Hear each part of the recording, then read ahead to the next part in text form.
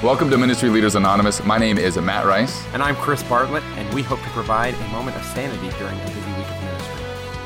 We both worked in youth ministry for over 17 years, and we've just about seen it all. As damaged as we are ready to dive in and bring light to the herps. This is why I'm always dude too, because you always say herps. Special thanks to our friend Alab for our new stinger music. Alab, thank you so much. Give Alab a search on Spotify or anywhere you listen to your music. Okay, so here we go. We've actually got a kind of cool situation going on over at our Facebook page, and I wanted to share a few of those because one of them, I think it hits you right in the feels, Matt Rice. It does, right in the gut. So we made a post over at Ministry Leaders Anonymous. It's a closed group on Facebook, but we want you guys to go ahead and join the fun. Finish this sentence. It might be time to leave ministry if. And some of the comments could be, it might be time to leave ministry if the fire department knows you by first name. If you built up a gluten intolerance because of the amount of pizza you've eaten each week. If you dab.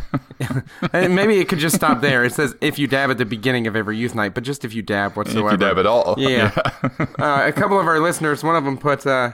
if it's 9:29 on a Tuesday evening and you're still at church camp. And that was actually from someone who was leading a church camp at that time, checking their phone. And then a former youth of mine, from my first ministry ever. So this is story time, yeah. Tell us what happened here.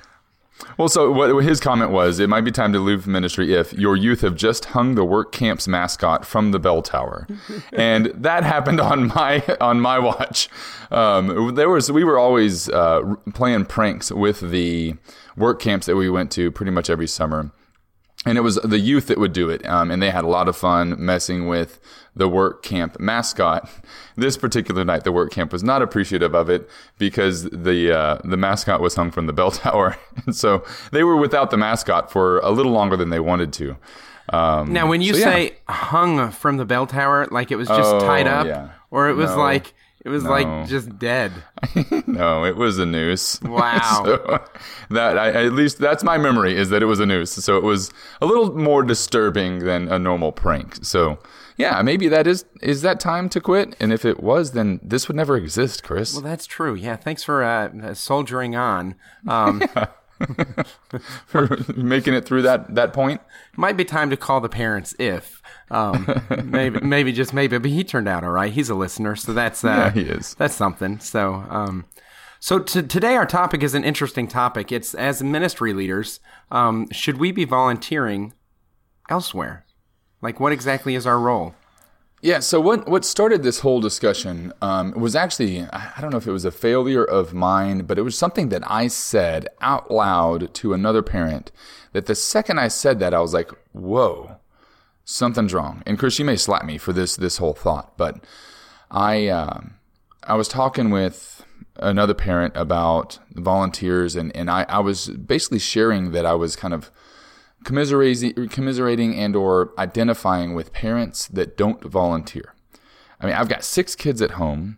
I work 40 hours a week or whatever, however many hours a week. My wife works too. I don't have time to volunteer. I'm not going to volunteer on Sundays.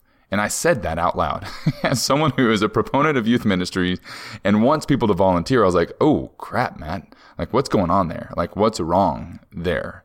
Because obviously it was something that I agreed with, I disagreed with, but I also connected with parents and how hard it is to actually volunteer on Sundays. Maybe that's because it's the first time for a while in my life that I've actually had Sundays, quote unquote, to myself, right? To my family, and so then giving that up for volunteering is really hard.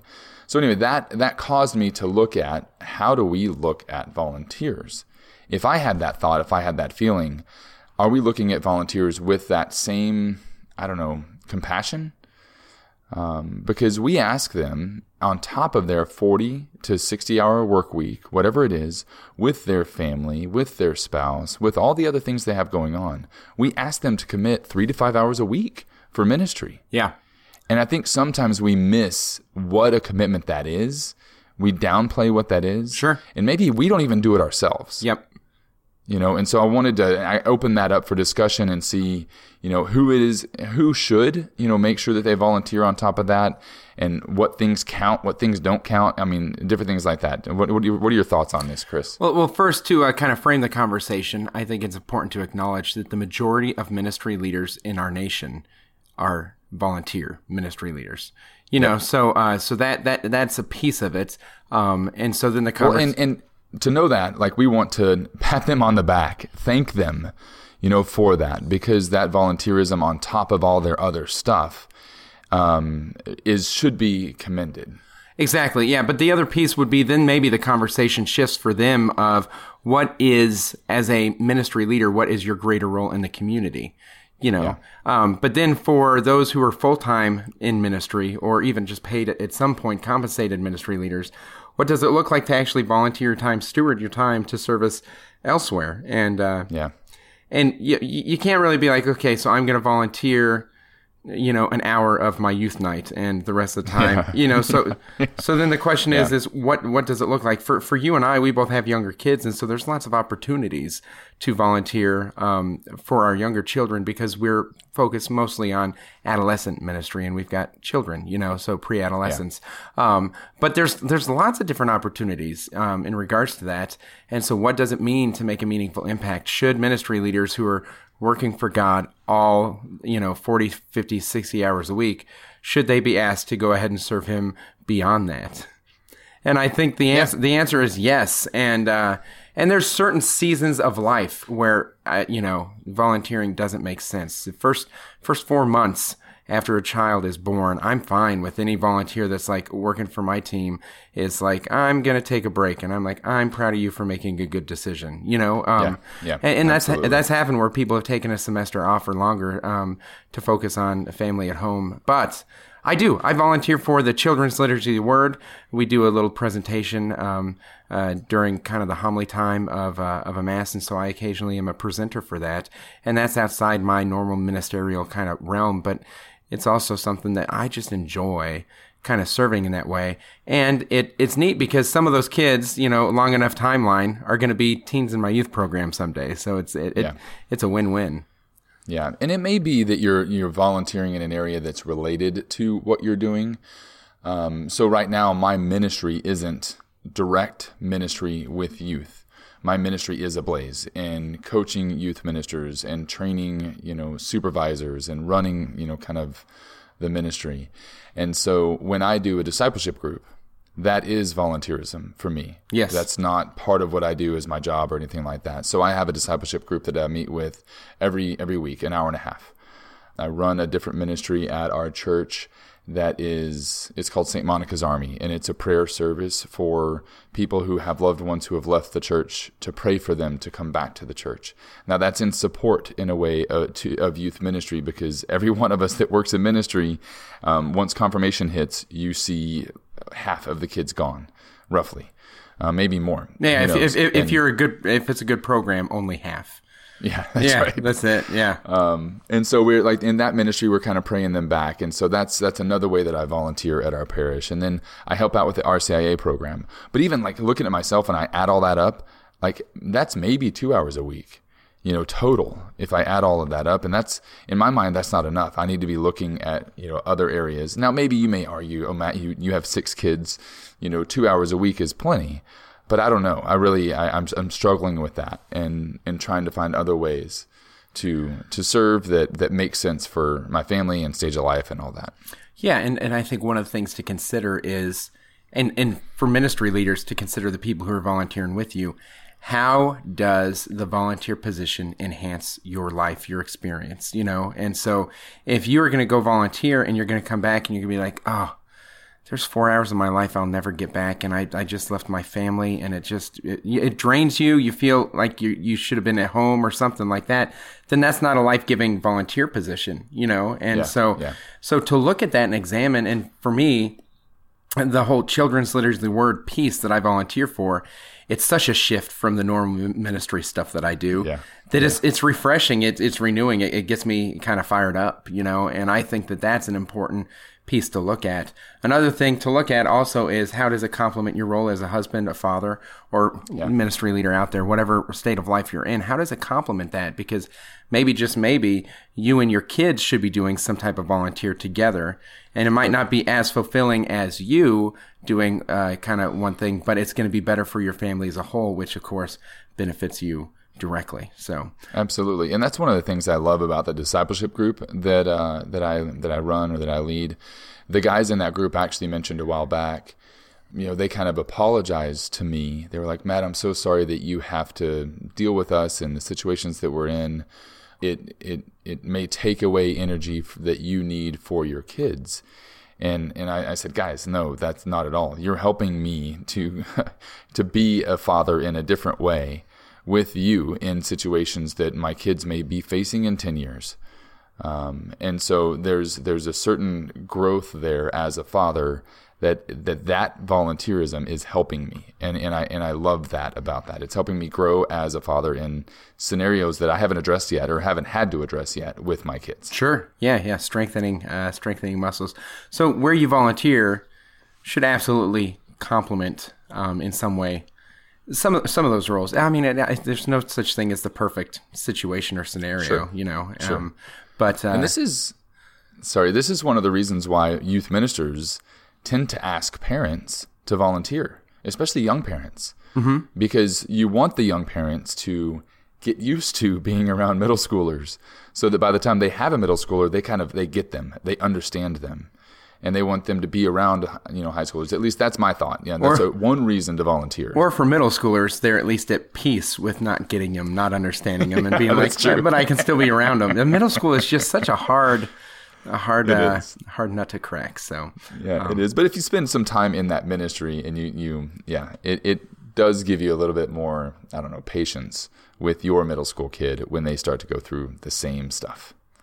So in thinking about your volunteering, as a full-time minister and then the stuff beyond, share a little bit more about that self-reflection with that parent, that conversation. How has that changed the way that you want to encourage other people to recruit volunteers? Like what has that influenced in regards to kind of the outreach aspect? Because it sounded like a light bulb went on where you're like, whoa, asking people for 3-4 hours on a Sunday or whenever the ministry takes place. That's kind of a humongous ask. Yeah. Yeah. It's interesting. Like, one of the things that came out of it is kind of what we're talking about in this podcast, like talking to our youth ministers and talking to the people that we work with and saying, "Hey guys, are you doing what you're asking them to do?" It's a big deal. And so and I asked them, I said, did your gut drop a little bit when I asked you that? And they were like, yeah. Like, did you think to yourself, there's too much, I can't do that?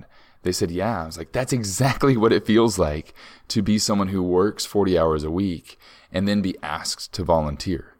So, if anything came out of this, it's a little bit more, what's the word? Sympathy? Empathy or whatever. Yeah.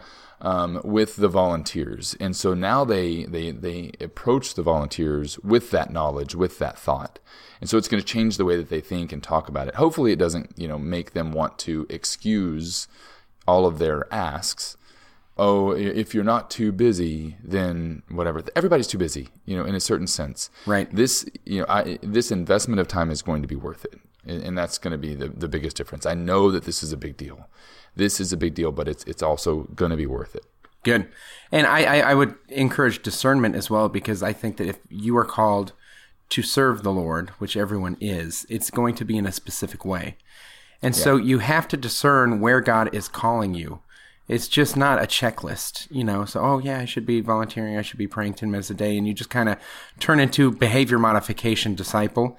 And that's not the adventure that God has for you, is just to click. And I'm a type A personality. Checking a box on a checklist is an adventure for me. I love it. I absolutely love it. But that's not the adventure that God is calling to me. His will is so much greater than just that fulfillment, those little endorphins or whatever that happen when you're accomplishing something. So it does require discernment in regards to a number of things to consider. Your family life, your job, and the demands of ministry. It's hard to be able to say, yes, I can commit to this weekly volunteer position when I know 1 weekend a month I'm going to be on retreat ministry and things of that nature. So it's sometimes we're a square peg in a round hole with some of the demands of the ministry that we lead.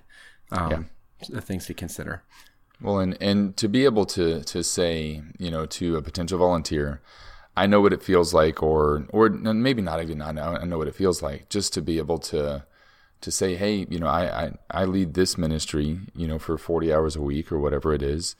And then I volunteer in this other ministry for 3 to 5 hours a week because I believe volunteerism is needed in the church, and I want to be the example, in a way. And so that way, like if you're doing that, you can share that with every potential volunteer, and you don't have to mess with. So one of your kids got a toy, Chris. They're ringing the doorbell. I'm not going to answer it, Matt Rice. That's awesome. Yeah. Yeah, finish my thought for me. I lost it. Thanks, kids. So, Matt Rice, yes, I have children. They rang the doorbell, and they completely derailed your thought. But while you were speaking, as sometimes this happens, I was thinking to myself, sometimes it's hard to volunteer in ministries because we are ministry leaders. Yeah. And so this goes back to kind of an arrogance or something like that. But there's been a couple of times where I've seen different things run, and I'm like, oh, I wouldn't run it like that at all. Mm-hmm. And I wouldn't want to be just a foot soldier in that program. Yep. I would want to kind of be the leader in that program. And that's a dangerous position to be in, to where it's like, oh, I can't volunteer with that program because I'm not willing to submit myself underneath someone else's authority. Yeah. Like, that is dangerous, because if we're not willing to submit ourselves underneath other people's authority on something as simple as like a children's ministry or some type of thing like that, what are we going to do when it comes to submitting ourselves to God's will if He's giving us a prompting and we need to be under His authority in our own ministry? So if we're not volunteering in other areas, we need to look at the root of why we're not volunteering in other areas, because that's a cause for pause, and self-reflection. So to examine that. And like you said, like one of the things I like about volunteering in other areas is I'm not in charge. And I can only, like, out of the 3 that I mentioned, I'm not in charge of one of them. And it's kind of nice, to go in, do my thing and then walk out, give my response or give my insight and then walk out. It's nice to not be in charge of that. That is one of the things I love about like youth conferences or diocesan conferences that you can just plug into, bring your ministry team to, or bring your youth to. And then you're not in charge of the food. You're not in charge of, you just get them there and get them home, and everything else in between is already taken care of. So you can just kind of sit and do relational ministry next to them for the whole time. So, yeah. But like you said, the tough thing is if you're in that ministry and the person isn't leading like you would lead, I'm not going to say they're not a good leader or not, because it really is, it's styles. A lot of it's your perception. Yeah, leadership the style just may be different. Yeah. It's hard to bite your tongue. It's hard to not, say things, about the leader to other people or anything like that, even to yourself. And that actually may be a really good chance for you to grow as a leader and maybe cue into some of the things that you do that wouldn't be looked upon very well by your volunteers. That they tolerate or they love you through. Yeah. Yes, absolutely. Deep breath. I can hear my kids in the background like crazy. So they were supposed to be gone until 11. So I apologize, but that's neither here nor there. You know what? It's family, and that's right. Welcome to the Bartlett Family Ministry Leaders Anonymous listeners. Pull up a chair. Welcome to the jungle. And I'm the good dad who runs away from his family every time we have to record. I don't know which one's better there, Chris. You're at your ministry office, right? Yeah, but you've recorded in your house before, haven't you? I have. Typically I record at the house when the kids are at school. Oh, but you homeschool, so your kids are never at school. They're never at school. Well, they're always at school, right? That's right. They're always at school. Yeah. That's a better way to say it. So, all right. Well, I mean, I don't know how we want to. If there's anything else you want to say about this, but I've grown in my appreciation of all of those people who take time outside of their work hours to volunteer, and I want to be one of those people. So thank you to everyone, all the hours you put in volunteerism, and those of us who can grow in that area. I just encourage you and hopefully inspire you to do so. Well, and we want to hear from you. I would love for you guys to join our Facebook group and share 2 things. One, what's the ministry that you lead? And number two, where do you volunteer that actually enhances your ministry? Like, I would love to hear, I volunteered at a soup kitchen, and I know it has nothing to do with my catechetical ministry, but man, I walk away from there feeling so fulfilled and so ready to dive back into ministry. Because I think sometimes having a good diversity in ministry experiences, they actually can help encourage one another, kind of cross-pollinate, and really make you a better, more rounded disciple as a whole. So we would love to hear from you on that.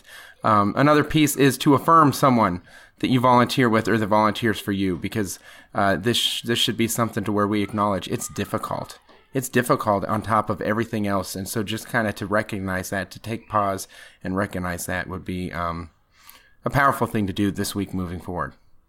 Yeah, and if we haven't said it, those of you who are volunteer leaders, who are leading a ministry, and that's who you are listening to this, we don't mean, or you don't need to necessarily volunteer on top of that.